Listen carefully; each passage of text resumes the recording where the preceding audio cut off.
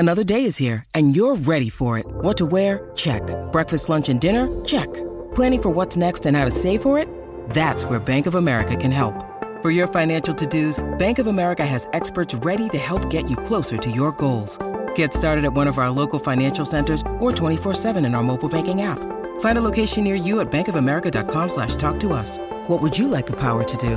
Mobile banking requires downloading the app and is only available for select devices. Message and data rates may apply. Bank of America N.A., member FDIC.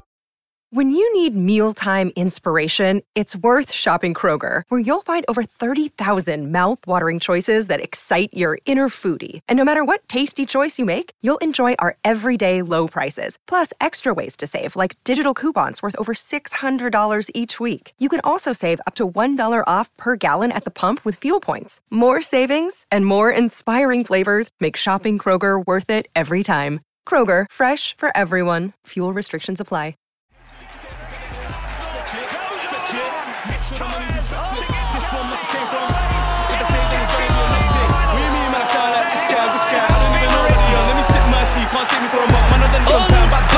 Unbelievable! Well, as possibly bleak as this. Drogba! Never ended up in McDonald's, and I haven't had a trophy in long time. Welcome everyone to another episode of Chessy Hour. We are back. We took a little water break, but the season has started. I'm your host, Daniel Soft, and I'm joined by an OG in Meads. What you say, Meads? I'm good, man. How are you? I'm good. It's hot. It's crazy hot, but we're taking our time out on this hot day to give you Chessy content, so you better be thankful. And we've also got man like Joe. What you saying, Joe? I'm good, man. Hope you're blessed. Yeah, all blessed, all good. So it feels like I haven't kind of spoken to either of you about what you think of Chelsea so far, which is good. Because I think the big thing is our attack. Now, going into the summer, some people thought that attack wasn't one of the main places we need to solve. And this was before Rudiger left and Aspi left, etc., etc. We have made a whole lot of defensive signings, but now it seems like Tuchel is ripping up the attack. So I want to come to you at first, Meads, and the attacking situation. What's your general thoughts on this? It looks like, because at first people thought maybe we'll get one attacker in, but now it seems it's like a fire sale. Yeah. I mean, you know my position. I've always said that we've got way too many attackers. And the biggest problem with that is that no one gets enough consistency. No one gets enough of a run because there's always another player that's there to be used. Mm-hmm. And whilst it's good for a manager to have options, I also think it can be kind of, it can be quite negative because it doesn't allow any of these players to get rhythm. And I think that was the same under Frank Lampard, and it followed true under Tuchel too. Now, that's not to say that these players are fantastic or they're world beaters by any stretch, because I think cream generally rises to the top if they get enough opportunities. I feel like players like Ziyech, Werner especially, who's gone back to Leipzig, they've had enough opportunities, in my opinion, to show what they really can do and whether they can cement a spot in the side. And they've not really been good enough. So I'm happy with the sales. I'm happy with, all the rumours of people going, because I want Tuchel to really get the people he wants in. He takes accountability for these players, because it's all good and well saying, it's all good and well, saying, they're not his attack. That's not his players. Blah blah blah. I hear that argument. But then at the same time, he's the coach. You know what I mean? So he's supposed to be formulating an attack and not even just an attack, a team that attacks well. He does that. But I think just generally, if you look at the quality in our attack and just the way it just doesn't give me, that's a threatening attack. That's a dangerous attack. It doesn't give me that vibe. So I'm happy with all these people going. To be honest, there's I couldn't really care less about many of them dipping. To be perfectly honest, there's only a few that I really care about. Let me ask you this before I come to Joe. So you kind of hit on the fact that actually all of them have excuses because there's been so many heads that all of them can say, well, the disruption because there's so many people. I haven't been able to play regularly, etc., etc. I know you said that you think Werner and Ziyech have had enough time, but you don't have to rate the players when I'm asking you this question. But if it was a smaller bunch in an attack, do you feel like any of the players will actually have done enough for people to rate them to stay here? From the current players and what they've done, or you mean if they had enough opportunity? Yeah. So if like we didn't have 7 or 8 man in attack, we just had 5, and that meant that like Ziyech got regular football or Werner got regular football. Do you feel like Werner playing regularly would have done enough to, keep the faith? And no, just Werner, I think that's the rest of the attack as well. Yeah, no, I think Werner lacks quality, so no. Okay. Hakim Ziyech, maybe, but I think Hakim Ziyech is generally a frustrating footballer, so maybe not. Christian Pulisic, potentially. Potentially Pulisic, although I don't really rate him as highly as most of the fan base do. I think when he has been given consistency and a consistent run, that he is actually quite decent. Potentially Pulisic. Who else is there? Havertz. I think he's another one where on the face of it, he looks like he's played loads of games for us, but I don't think he's actually played 30 games a season for us. No. You know what I mean? Like, I don't think he's completed like 25 Prem games for us a season. So I think even with him, there may be a question of, people wanting more, which I get. But I don't think he's actually played enough either, which is a bit weird because you'd associate Kyle with the starting lineup, but he actually isn't, to be honest. And that's more symptomatic of, having so many choices, because I would like, when I looked at his starts, I'm like, oh wait, shit, he actually didn't start that much. You know what I mean? Yeah. If we remember, during both seasons of Tuchel, there's been times where he's just taken Havertz out for a while. And when people say, oh, he's got this many goals, and we'll move on to Hudson-Odoi soon. Last season he got like not 1 and 2, but 0.4, so almost 1 and 2. So if he did start around 30, and I know you can't extrapolate that, but if he does start around 30, that's 15 goals. Everybody will be happy with that.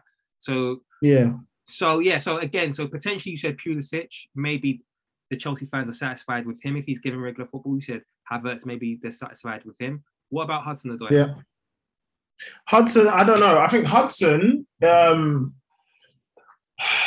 thought for me, Hudson generally, when he does get a run in a team, he does look the most impressive out of the bunch, really, aside from probably Mason Mount. But I feel people are a little bit not necessarily confused. I think they just feel like because his finishing isn't great, that he shouldn't be in the attack. But they also think that they're not entirely sure what he is anymore, because I think there's this idea of Hudson-Odoi and what actually Hudson-Odoi actually is. And I think people are confusing the two. I think they're looking at the Arsenal preseason game as this dynamite attacking winger that is going at your neck every single time. But generally, they're ignoring all the other 100 games that he's appeared in, where he's a measured, calculated, wide midfielder who likes to create from wide. And that's generally his game. Would it be fair then if he played more football, then they'd be way more familiar with his game? Facts. I definitely think so. I definitely think so. I think if he played more, people would be more appreciative of what he does and more aware of what he does, rather than looking at past games in preseason and in Europa League and given an idea or assumption of what he actually is, basically. I think it would definitely help curb the misunderstanding that he currently faces, for sure. Yeah, and the interesting thing is, I would say we've already spoken about Werner, but Mount has the platform. He's had the regular platform, and people are happy with him. Even though he's not tearing up numbers-wise, people are happy with him. So that's interesting. Okay, so Joe, we'll do the same exercise with you. So number one, are you happy with the fact that Tuchel's tearing up the attack? And then just go around each of the players and let me know what you think. If they got the regular platform, because a lot of people say it's because they're not getting a consistent platform. But then let's just go through the players one by one and let me know your thoughts on whether you think they would have satisfied the Chelsea audience if they got a regular platform. So what do you think about Tuchel's attack? So when it comes to Tuchel and him dismantling the attack, I think it's the right thing for him to do, because from what we've seen, it's like he can't get them all to perform at their best consistently, and it's like he has a lot of frustrations with them. So you see him taking players out, moving them into different positions, playing them wing back, playing people false nine. So it's kind of like you can see that he's not content with the players in attack. So instead of us trying to force him to make a way for them to work, let's let him pick the players that he feels are the best for his system, and then we can judge him on that. Okay. So when it comes to the actual players themselves, I feel like when we look at Ziyech and we look at Pulisic, I believe with Ziyech, he just struggled with a lot of adaptation and a lot of conditioning issues because of him getting injured and a lack of playing. And I feel like if he did have a bit more game time, he would still have a lot of the struggles that he's had, because when it comes to the physicality and the pace, he's just not built for the Premier League.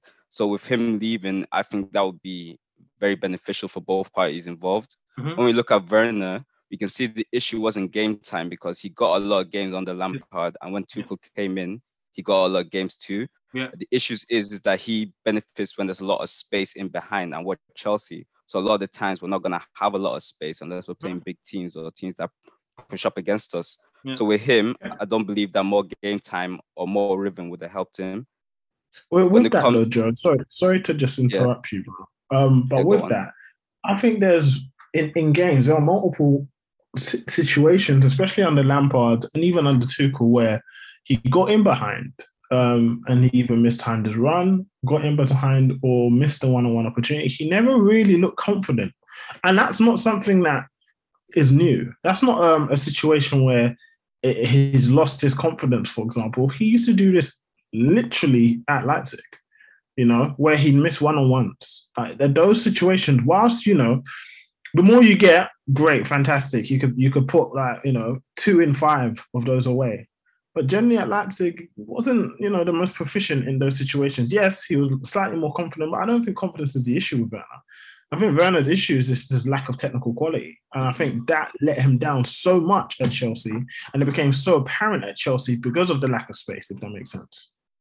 No, 100%. I would agree with that. I just wanted to be a bit nice to him, innit, because he's gone now. But you're spot on. You're spot on when it comes to him. And I just feel like the best outcome has happened. He's gone, so we don't have to worry about him. So when we go to Pulisic, I feel with him, there was just a lot of deficiencies and a lot of things that in his game that he wasn't giving us in general. And this was from him coming from Dortmund to Chelsea. And he did get a lot of games under Lampard when Lampard decided that, yes, this is someone that I feel can get us a lot of goals, can use his dribbling to beat players and use his pace. I believe with Pulisic, it's just that, yes, more game time would have helped him, but then at the same time, you need to be able to build an attack around him for him to do well. So with him, I don't believe that more game time would have helped, really and truly. I just feel like with him, he's just not someone that is that good in my opinion. So obviously you and me disagree a little bit, and whereas I think with me, I don't want to speak on your behalf, but was it because you said that he's shown he can deliver? Were you talking about specifically goals?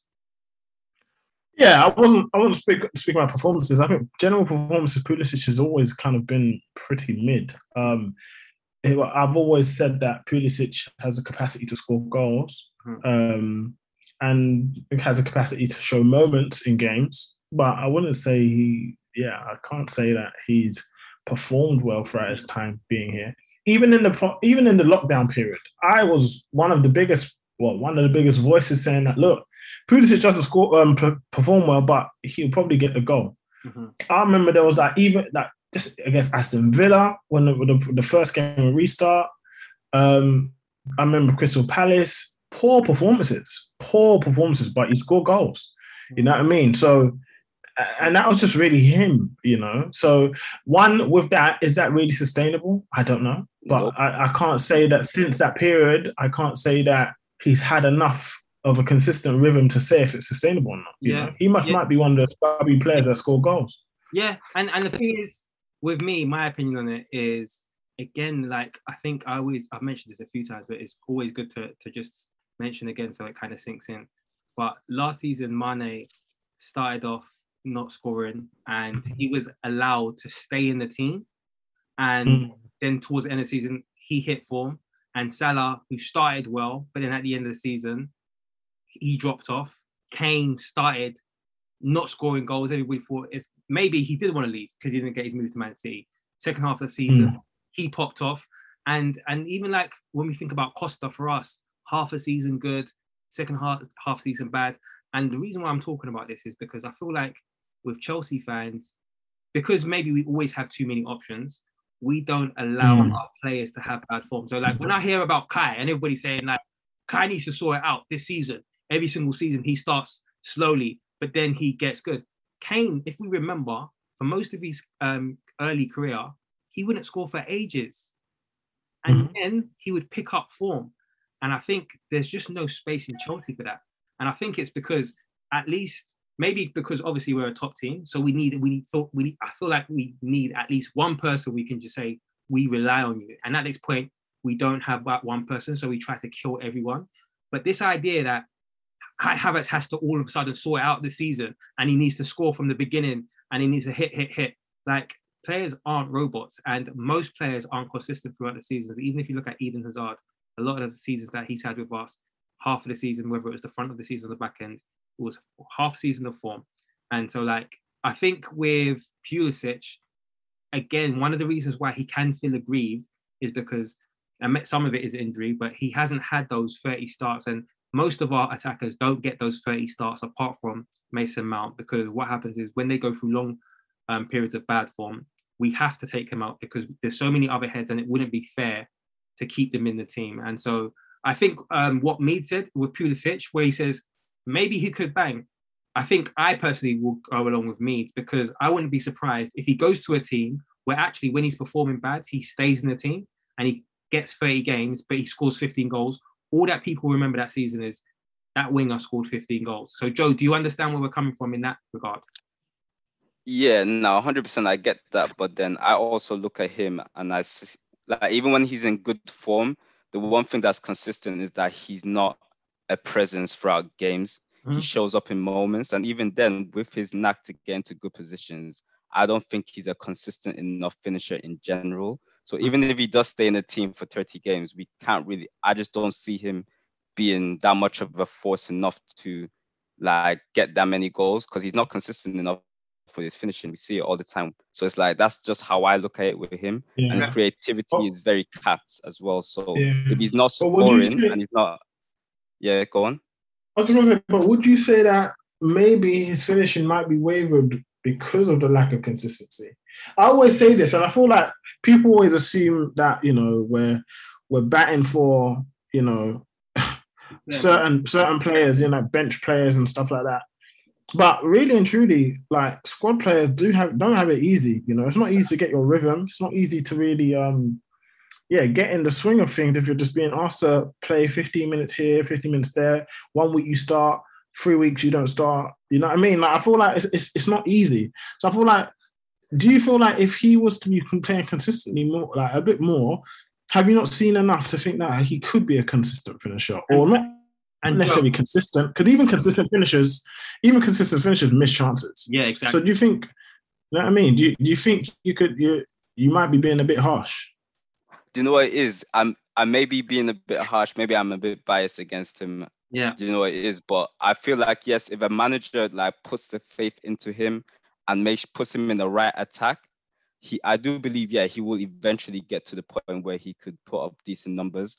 It's just for me that I just feel like, from when we look at his IQ, his reading of the game, there's just a lot of things that are not there. And it's like, at his age now, it's like, how much of that will really come into his game if he's not had it already? I feel like he's still young. He's still relatively young, especially, and he's got a lot of games. And I think in terms of what Chessy Hour is as a platform, I know there's a lot of people that stay in one camp, etc. But I feel like we can be objective. And I feel like personally, people should see the cycle now. Like, when we're harsh, if you're harsh judging some players, like, and then you can't complain when people are harsh judging your favorite player. Do you know what I'm saying? So it's important that we kind of try to keep this kind of like objective level when we do the analysis. And I think in general, what we see from Chelsea is that people get excited about newness too much. But I see maybe even 1 year down the line, people will start calling these players that they were excited about being new the dead wood. Do you know what I'm saying? Because people with the newness allows people to handle them with like safety gloves and nobody criticizes. But very quickly at Chelsea, and it's getting quicker and quicker, people are getting upset very quickly. Lukaku, after 3 months, they were done with him. Havertz, it seems like the whole fan base is turning against him. And so, yeah, like I want us to kind of be objective rather than all of this harsh just because maybe it's with they're competing with a player that we don't like. I just feel like across the board, we should be trying to challenge this kind of let's be harsh on any of our attackers. But Joe, no, 100%. So Joe, you spoke about Werner, you spoke about Pulisic.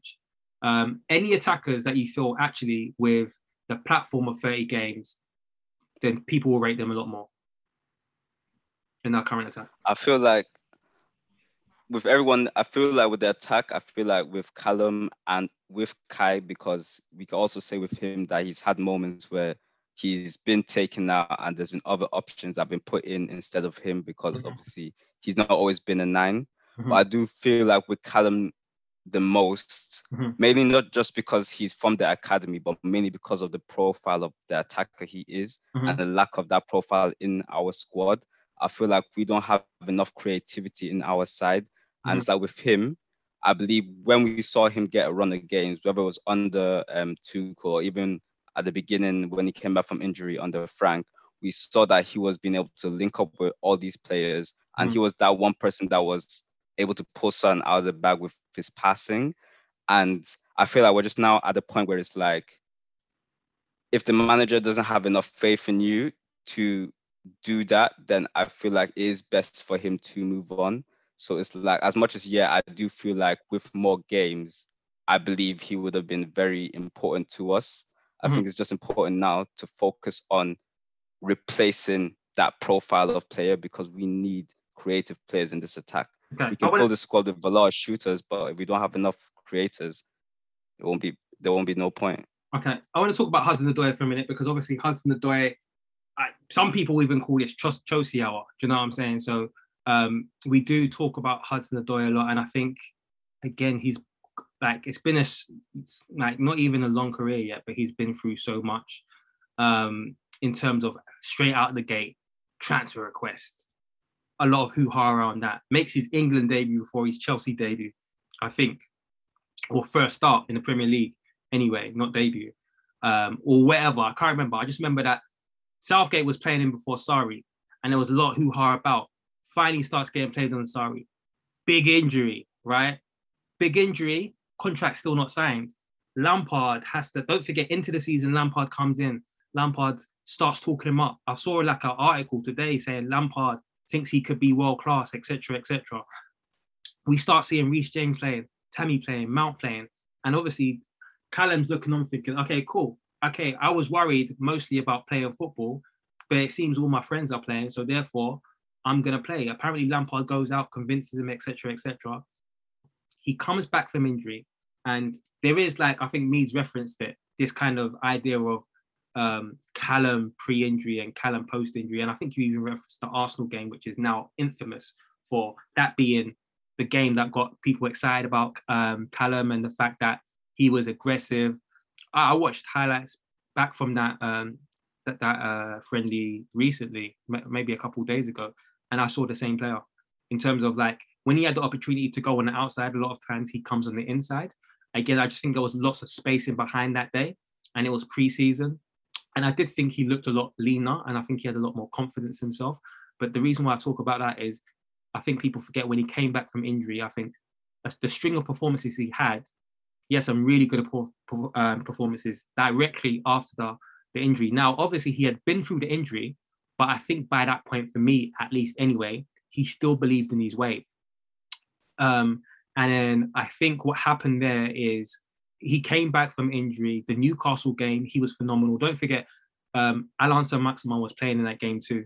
And Hudson-Odoi looked completely clear of Alain Saint-Maximin. And it's not that he was taking players on, etc., because again, I think it's the same Callum who was linking up, coming in the inside. Do you know what I'm saying? Finding players, sprays, all of that. Creation. He just looked, he was creating chances, right? But most importantly, there was confidence in everything he did. Even when he messed up, he was so quick to correct it because he believed in his wave. And I think personally for me, the difference is Lampard then, maybe because he wanted him to be a different type of player. I don't know. Only Lampard can speak about it. But after someone that Lampard went out of his way to convince Callum, I believe in you. You're going to be a star here. I think you're going to be world class. Lampard dropped him out. And obviously, it was already a big knock when you've been injured and you're going to come back thinking, am I going to be the same player? But then I think it was important at that point when he came back that he would play regularly. And I think what happens is he got a few games, and in those games we saw he was getting assists. I think in that first 7 games he got 3 assists, and he was confident and he had some really good performances. But I think slowly and surely, Lampard knocked the confidence out of him. And for me, ever since then, I haven't seen that same confidence that I seen in a pre-injury Callum and also that initial post-injury Callum. I saw that confidence, and I think it's been knocked out of him. Agreed. I think. First, I want to say I completely agree with you. I feel like with Callum and a player like Callum, you're only going to get the best version of him when he's confident. And I feel, given everything that he's been through, given how much of a positive person he seems to be, because people always speak about his attitude and how good it is, how positive he is, despite injury, despite anything really, besides setbacks and knocks. But the thing is, I completely agree in the sense that you haven't, like, I remember that Newcastle game because he was absolutely fantastic to the point Lewis called him generational. And that was after injury. That was after injury. And that was after his injury. First game back. First game back from injury, and he was fantastic. He was absolutely fantastic, creating chances for fun. I think it was Willian on the right, Hudson on the left, Tammy through the middle, and Mason Mount in the 10. It was actually a brilliant performance, confident, sharp. And like you said, he had a run of, I think, 5 games, got 3 assists. He got assists for Alonso Winner, got the assist for the Tammy goal at Southampton. Willian as well in the Champions League, I think. He got an assist for the Champions League for Willian for the last few minute winner against Lille. So I feel like that lack of confidence is showing. And so much has happened to him in terms of managers losing trust with him, managers losing patience with him. Because even with that run where he had all those assists, good performances, it was only, I think it was against Ajax away. It was just Ajax. It was Ajax going away. One game. And Hudson looked sharp again, but he wasn't finishing the chances. And I think I think there was 2 chances that he may have missed, or he passed up the opportunity, basically. I think that game, from what I remember, Pulisic came on and he looked better than Hudson in that game. Yeah, Pulisic had an instant impact with Michy as well. Michy and Pulisic.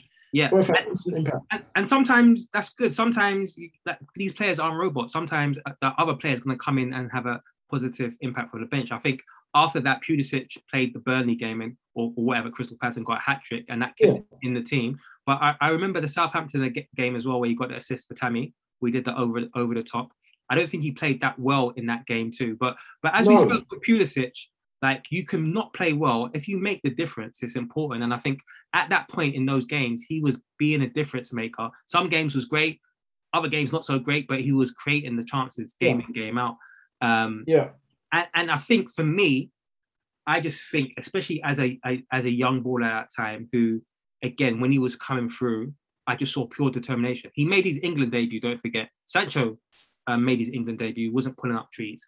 He made his England debut. I think he was great. So everything that was being thrown at him, he seemed to deliver. He took it. Because he was confident. And I just think, obviously, with the injury, where you have so much time to yourself, it's difficult. It's difficult because you have to overcome that. And I think overcoming all of that time out of the team, finally getting in the team, to be knocked back out of the team, and then after that point that we're talking about, where Pulisic came back in, he was never a regular again for Lampard. I think that has knocked the kind of confidence out of him. And I think in England, sometimes we do that. We don't like egotistical players. And I think I've heard anyway, I can't confirm this, but I've heard when Sturridge came into Chelsea, Sturridge is always one of those players that said, I'm going to be one of the best in the world. I'm going to be one of the best strikers in the world. And he said that from when he was young, because don't forget, he trained with the Brazilian team when he was 15. He went and he was training with Ronaldinho, Ronaldo, all of that type of stuff. And everybody can see now how fantastic he was a striker. But at Chelsea, the crowd and even some players, they were trying to knock the confidence out of him. And the only reason why I know this, he spoke on it himself, and he told him about how he felt down at a point at Chelsea, saying that the crowd wasn't on his side.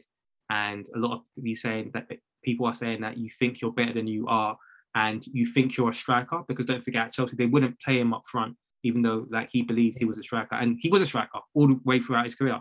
But Drogba said to him, I've been through the same. When I came to Chelsea, the fans weren't with me. I was getting all this type of shit, and it made me want to leave. And it's well documented that Drogba wanted to leave.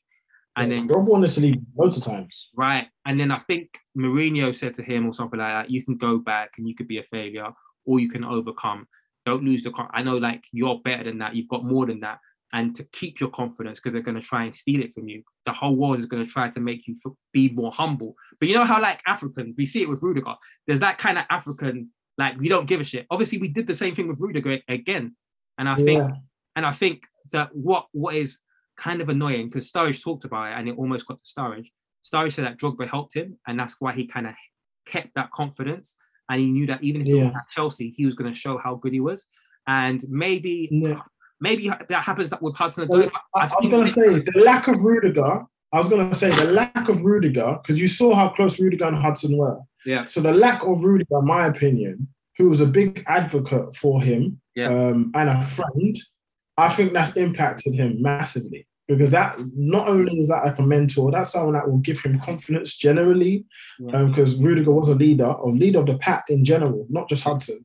Yeah. So that lack of voice, that lack of leadership is really tough. And obviously he gets on Raheem, but Raheem is brand new. Raheem doesn't really have that sway, doesn't really have that grit that Rudiger has, really. And Raheem's been through a lot. So Raheem, to be honest, is someone that Hudson really could learn from in terms of mentality. But I just think because it's so brand new, it's very difficult to kind of forge that. Whereas Rudiger, talk to Callum when Rudiger came when Callum under Conte. So Conte, I think Callum was training with Conte on that season. Callum was training with Conte on that season. He got his first appearance under Conte. I remember it was weird because I didn't initially place it, but when Callum was first coming through, I think this was even before the injury, and they asked him who his favourite person in the dressing room was. And don't forget, this was early days, and there's a age gap there. I was surprised he said Rudiger.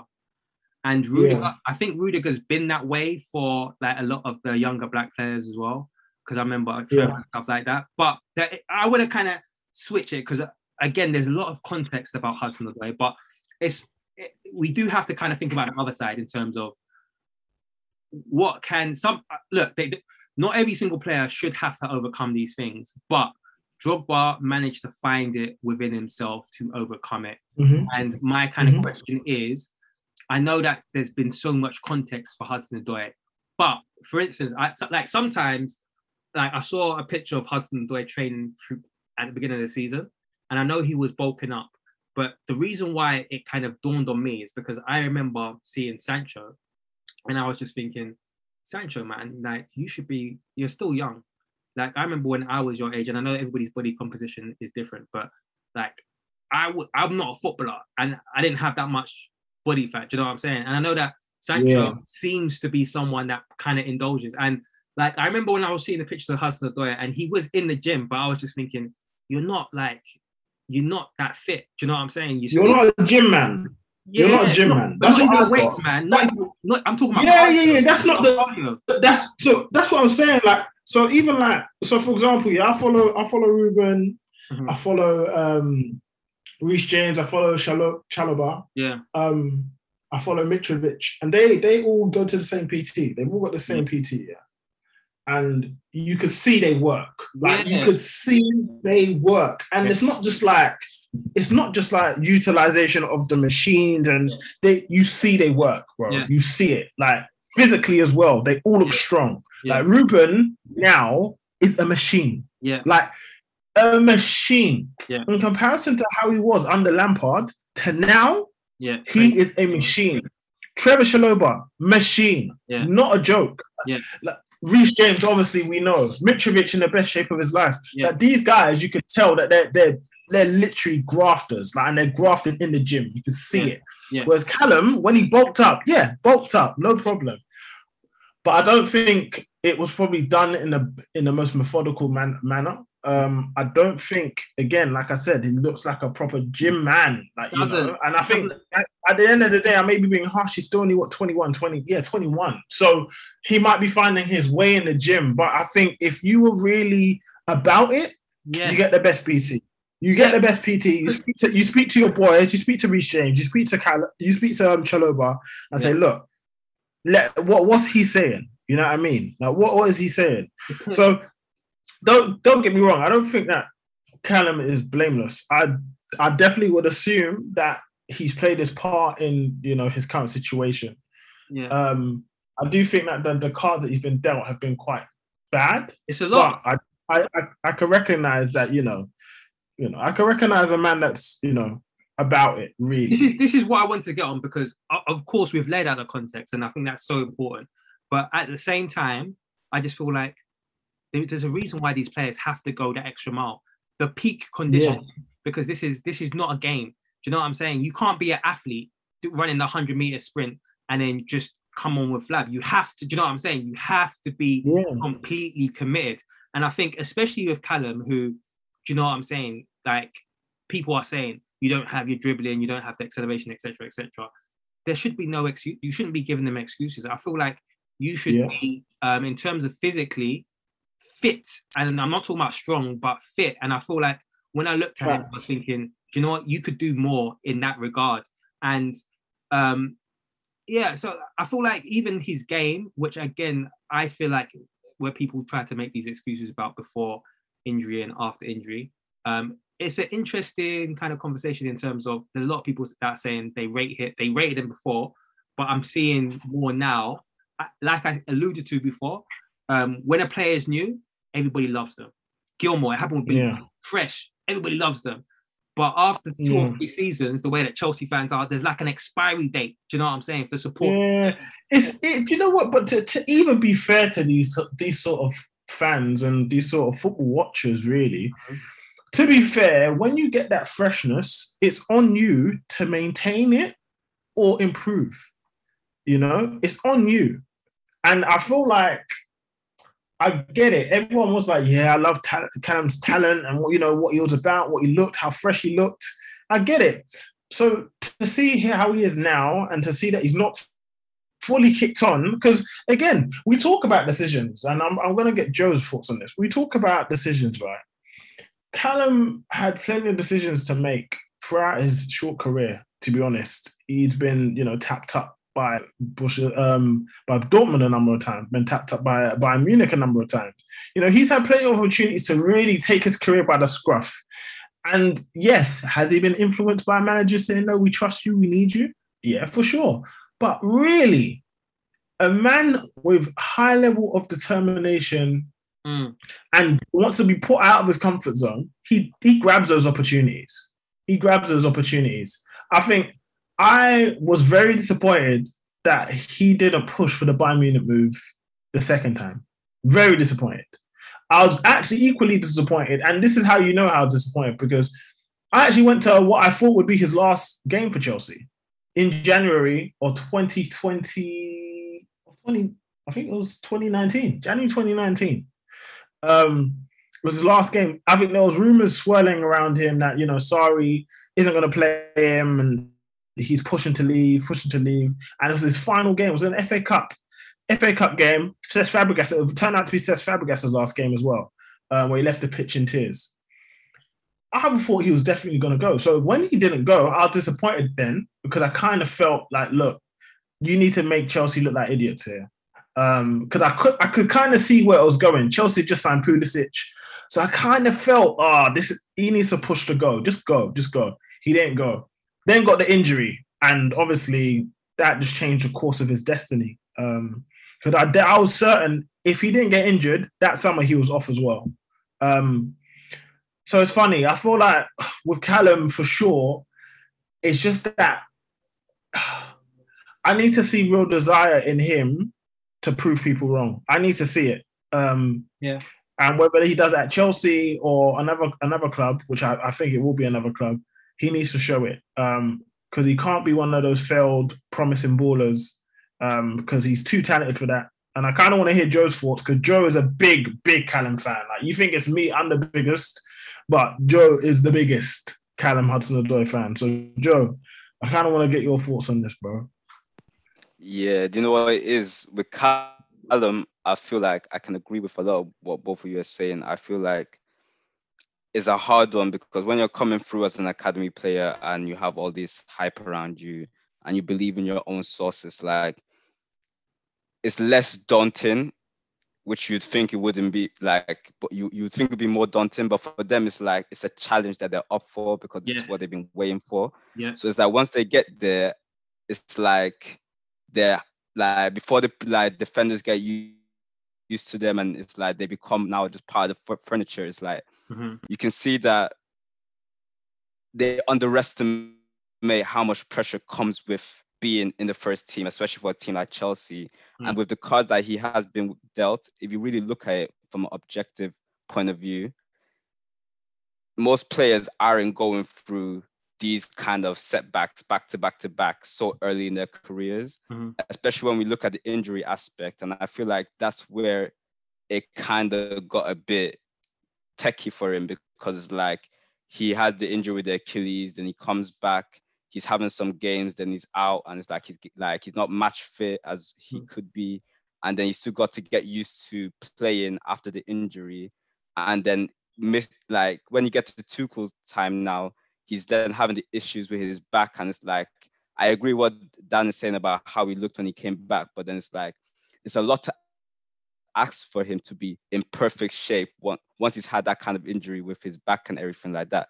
So for me, I do think it's a thing of he needs a change of environment. I feel like he's just gone to a point where it's like he's not progressing, and you can see in certain moments where it's like where he has opportunities where the Callum before he got dropped on the Lampard would have maybe been more aggressive or would have made that pass or would have done that switch. He kind of passes back, and you can see it's like a mental thing for him.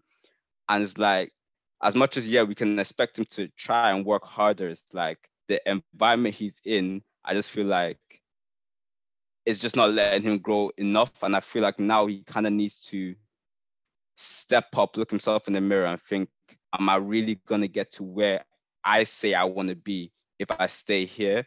Or should I now like go somewhere else and push myself more? I think that's what he really needs to do now, because like hoping some magical thing happens where I'm just gonna say I think Joe's just gone off a bit, but I was gonna say completely agree about the injury thing, because I've done numerous threads of Callum and backing Callum in regards to fans not really understanding the mechanics and not understanding the difficulty in coming back from an Achilles injury, because that can't be understated. But just to kind of clarify, I don't think it's even that. I just feel like, because even prior to his injury, I feel like there's just small details that there's just small details that I feel like he could probably have just done better. Again, I could be just clutching at straws. I could just be being a bit harsh, but I just feel like Callum in certain instances, just in terms of him just bulking up this summer, for example, I just don't think that it was done methodically. I could see that. As someone at gyms, I don't think he'd done that methodically. I don't think it helped him per se. But I definitely agree with what Joe was saying in terms of he shouldn't be waiting around hoping that Tuchel now sees it. Like, don't waste time. You're 21, going on 22. He shouldn't be waiting for Tuchel to see it. A coach that wants him should see it straight away. You know what I mean? So, I feel like he definitely needs a change of environment. I think he needs to get out, play, and show everyone what he's really about. And he could show everyone that he is actually serious. He is actually trying to, be a baller that everyone respects and remembers, you know, because he's got that talent, got the capability, but does he want it enough? That remains to be seen. He's the one that's got all the answers. So we're just going to have to wait and see whether it's at Chelsea or not. You know, I'm hoping not at Chelsea, because I think it's time for him to actually, you know, fly the nest and actually get game time regularly. And so he's actually trusted, rather than, you know, this bit part role that he currently finds himself at Chelsea. Yeah, and I think it's good to remember as well, he's not the first player to, you know, come through with lots of hype, but then end up at a big team, and therefore he doesn't get trusted, maybe because of age, or obviously if there's injury. And I think for me personally, I think he was getting a lot of validation from fans, from everyone was in his corner. Don't let Cho go as well. So he was getting a lot of validation football-wise. I was at that game, bro. The fans were cheering, don't let Cho go. You know what I'm saying? Don't let Cho go. And so he had the whole fan base and nothing but positivity behind him. And he was getting validation for his football. And I don't think he's got that same validation for his football since. And so that type of validation, it makes you want to get better. It breeds, you know what I'm saying? And I feel like you see a lot of players lose their way when, like, with careers, there's definitely setbacks. We see it with Rashford now, and there's so many players. Like, there's going to be points where you do have, even the best of players. Thierry Henry was on that bench at Juventus. A lot of the players, obviously, two of the best, very best players in the world were both at Chelsea. So Salah and De Bruyne, if someone was to do their top 5 best players in the world now, and there was to mention Salah and KDB, no one would bat an eyelid, because they're two of the very best players in the world. Both of them didn't cut at Chelsea and were benchman at Chelsea. And that goes to show that setbacks can happen to anybody. And so with Hudson-Odoi, he hasn't necessarily had much validation for his football in a while. And so I don't know if he's chasing that anymore, because I saw the hunger. I need to be the best. I need to play every single game. Anytime he wasn't on the pitch, he would be giving the manager side eyes. And we saw it. Do you know? He'd be furious. Right. Anytime he wasn't playing, he'd be livid. He'd be livid. And so my issue now, and I'm not Hudson-Odoi in it, so I can't fight for Hudson-Odoi's career, and I'm not going to do that. But for me, the difference is he seems to be a lot more accepting about, that's from on the outside anyway. He seems to have taken a place where he's been a lot more accepting. Maybe that's because he's been humbled. Maybe he doesn't believe in his way as much, or he just whatever. But before, he seemed to be like, I should be on the pitch. And with that, in his head is almost like, I know what I can do on the pitch, so I should be on the pitch. And when he was on the pitch, he was making a difference. And I feel like now it kind of feels like he's lost that edge. But yeah, that's just my take on it. Joe, do you want to close out on the Hudson-Odoi bit? Yeah, 100% I agree with what you said with that last bit. It's like, it looks like he just has accepted that, yeah, like, at the end of the day, this is a club that came through. I want to come through and succeed here. So whatever I get, I'll kind of accept and hope maybe I can work through it. But I feel like with all the cards that he's been dealt and the kind of predicament he's in, I just feel like with some players, they're able to thrive and make it through in those kind of conditions. But with all the cards that he's been dealt, I just think it's best for him to kind of go to a place where there's more time given to him for him, and then be able to get back to that place where he wants to be the best, and you can see it on the pitch. Do you get what I mean? Yeah. So I feel like that's the point from my perspective where I think we're at with Callum at Chelsea. Cool. And yeah, you was coming through a bit crazy as well, so just make sure your connections coming through nicely. But agreed. Meads, I want to ask you on De Jong, because again, I think that's the other kind of big thing. We're linked with De Jong. People don't know. Some people want it. Some people don't want it. What's your thoughts on it? I'm not his biggest fan. I think he's a talented footballer, but I also think he's a bit of a false prophet. I don't think he is gives nearly enough as what his talent should allow him to do. And it's a big, big outlay. Now, again, on this pod, you've probably heard me a number of times. I don't really care about transfer fees, but just the fact that it's going to Barcelona and the fact that we're paying his lost wages as well, it is a massive, massive expense. So a massive expense for a player that isn't necessarily better than what we currently have is interesting. many probably will argue with me and say that he is better than what we have. But again, that remains to be seen. We haven't seen him in the PMP Prem. And I think a lot of people will be surprised, a lot of his biggest fans and advocates will be surprised if he doesn't really settle well here. But I won't be. Again, I'm more than happy to be wrong. I'm hopeful that he can bring quality because I do think he's got talent and got the capacity to do so. But at near £85 million, we'll just have to wait and see, man. We'll have to wait and see. I just generally feel like that sort of money, you know, if you add another 20, 30 million on top, you could go out and get an attacker that can actually change the face of your attack and make it look a little bit better with ingenuity and quality. But, you know, if you want to spend that on the midfield, then fair enough. I mean, I understand it because there's rumours of, you know, Kante and Jorginho not looking to renew. So I get it at the end of the season. So I get it. You know, you're forward planning. Obviously, we bought Carney Chukwuemeka. Kovacic is still only 28. Ruben's there, 26. And we've got a young midfield. So I get it. I get the refresh and the you know, the idea in mind for the future. But I just don't know. £85 million all in. It's a bit of a mad one still. What are your thoughts, Joe?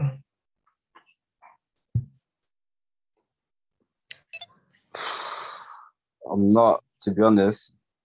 You said it perfectly. I fully agree with everything you said with that. Okay. I think with me on De Jong, I'm just not an expert on it. And I think that a lot of fans like to, I don't know, maybe they are experts on De Jong, but because I didn't watch him regularly at Ajax, I didn't watch him regularly at Barcelona.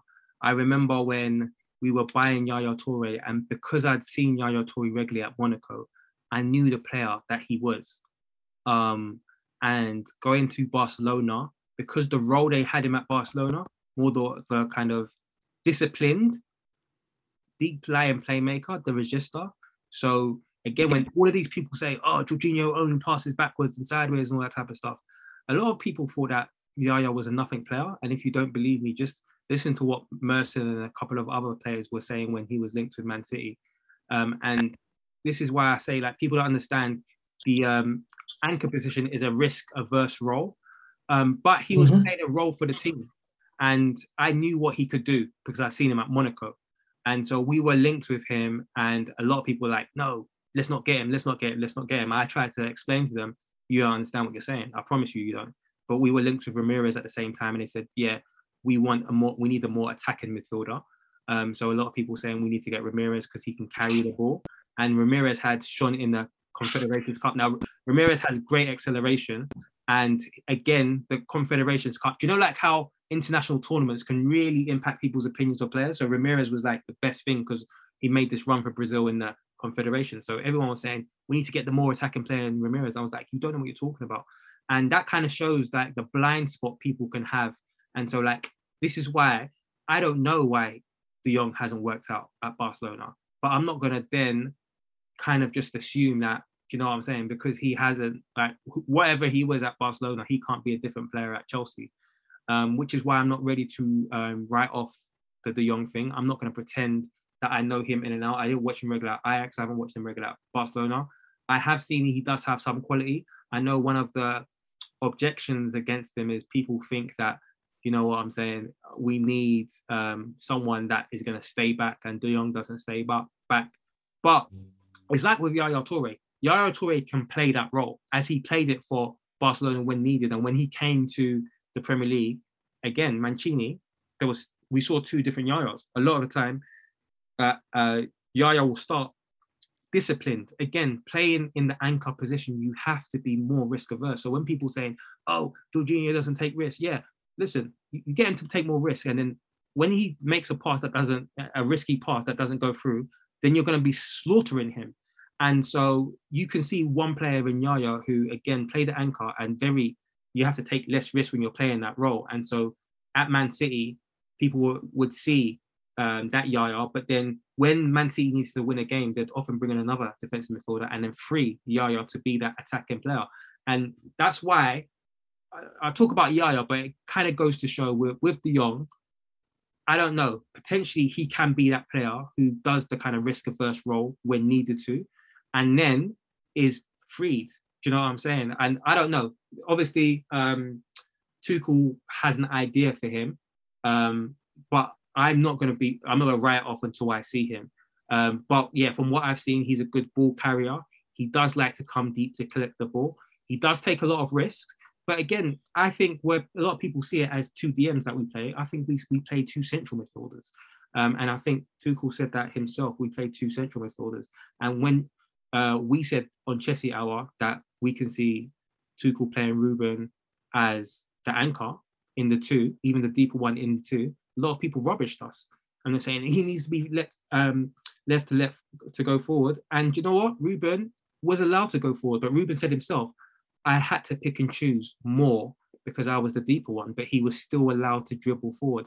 And so the way that Tuchel sees the formation and the central midfielders, it's a lot different to the way that people think it's supposed to work. And a lot of people think they know football and they've got it clocked. And if only we had this person stay deep and then would win the league and stuff like that. But I never see it works like that because a lot of the time, even managers are surprised by the kind of constellation of players that I've put together that works. But yeah, for me, it's interesting. I want to see it. Again, like Meads kind of alluded to, I don't care about price. Me, if you're a 10 million player and you're on the field pissing me off, you're still pissing me off.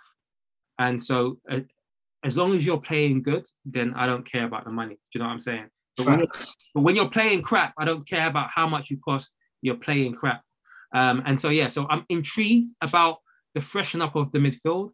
And the only thing I'm worried about is Connor's been linked with a loan. Conor Gallagher's been linked with a loan. And Conor Gallagher, again, was bought in this season. And it seemed like when he was brought back, you're staying. We're going to be using you, you're staying. So if he goes out on loan, that shows to me that Tuchel initially thought that he could play a role here. But after seeing him up close, decides, okay, he can't play a role, which is similar with Saul, who Tuchel, it seems that he saw Saul thinking, yeah, now he's playing a bit more of a deeper one. He can play a role here, but then he saw him up close and decided, oh, actually, he can't play a role here. Similarly with Lukaku, who it looks again like Tuchel, like saw from afar thinking, yeah, perfect. Then he saw him up close and then realized no. So that kind of worries me, not just with De Jong, but any player that Tuchel seen from afar. And then if they come in, will they be that player? Because we've already signed Koulibaly, who seemed to be the backup for Tuchel's first choice De Ligt. Now, so far at Bayern, I've just seen one game or whatever, but he looked scary, De Ligt, from the clip that I saw. I didn't watch the whole game. I'm not going to pretend to. But in the clip, the small clip that I saw, he looked scary. We haven't seen Koulibaly look scary so far.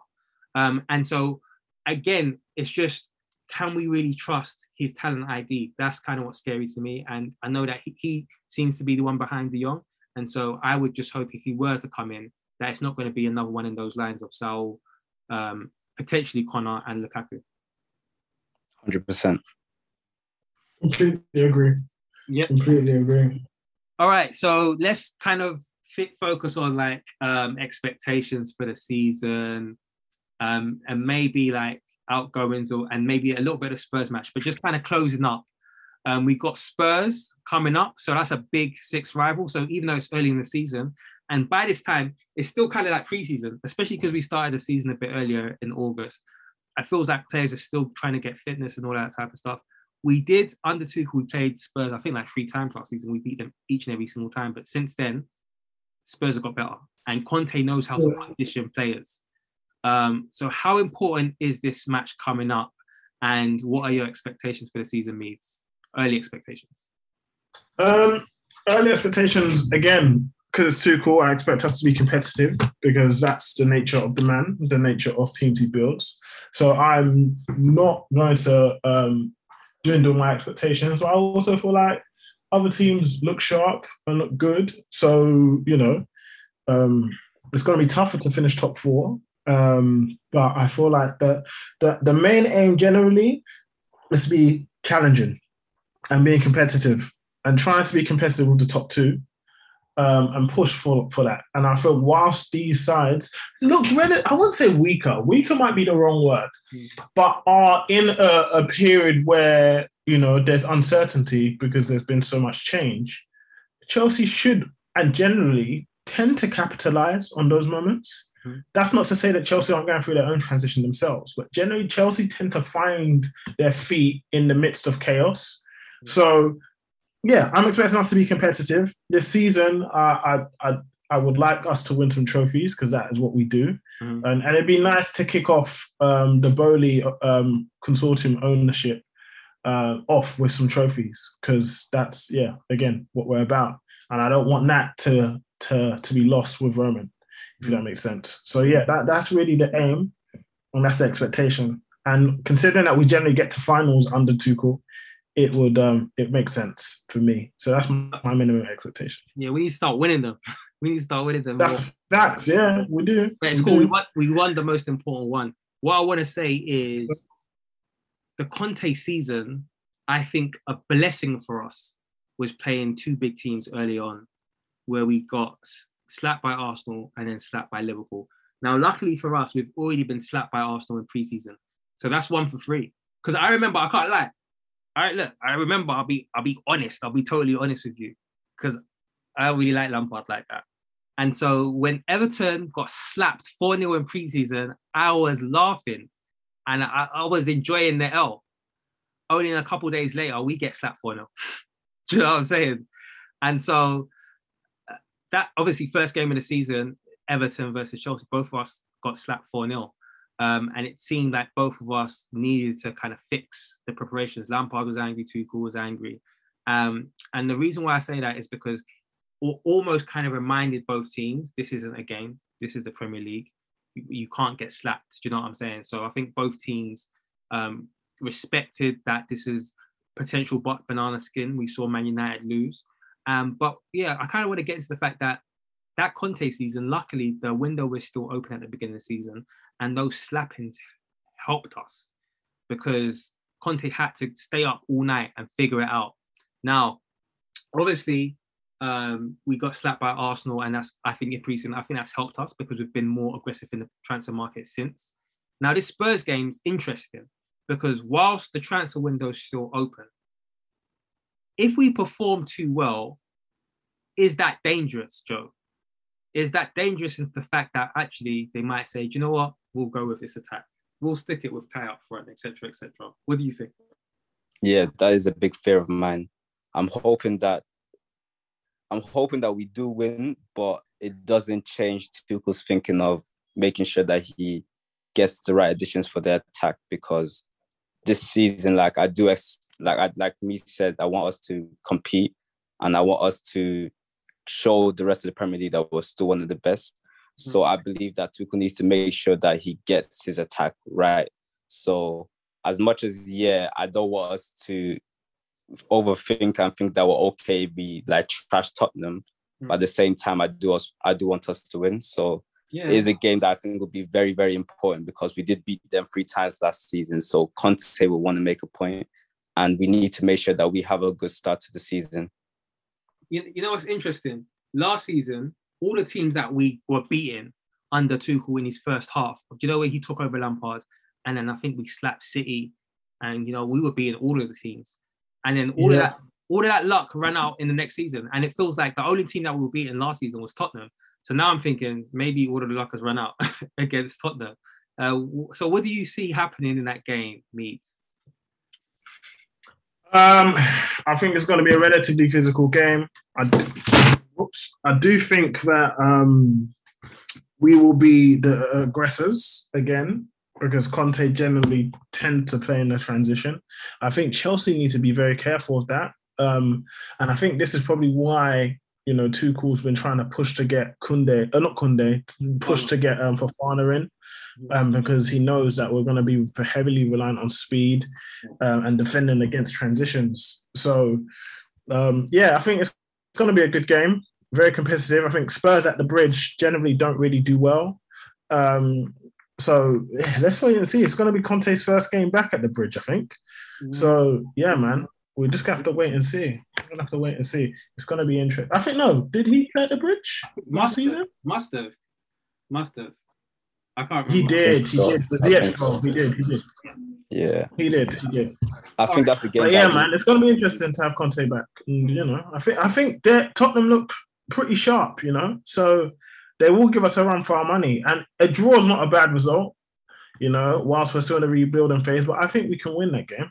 To be honest. Yeah, and listen, I know that you can always look at the kind of like silver linings. We get slapped, therefore we're aggressive in the transfer market. But we're Chelsea fans, isn't it? So we want to win. That's obviously the most important. Closing out, I just want to kind of like yes or no. Because again, we've been through a lot already on this one podcast. But I forgot about Aubameyang. We're linked with him. And so basically, yes or no, Joe? No. Okay. Me, Aubameyang, yes or no? No. All right, cool. My answer, it's difficult, you know. My answer is no. It's like, he doesn't seem serious. But at the same time, we need somebody. We need a striker. But we'll end there. Thanks for joining me, Joe. You will hear from us again next week. Thanks for listening. Tell your friends as well. We want to try and get more listeners this season. And we'll be back next week. Thanks, everyone. Peace.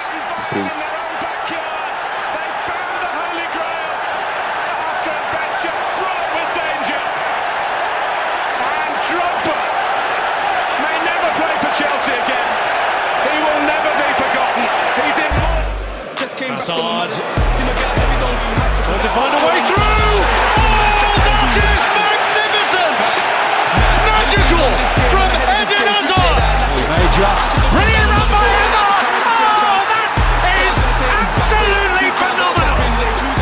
That's more like Kante. They do threads on Twitter and ranting, doing the most. True say that money is power, so when you get money, keep quiet and ghost.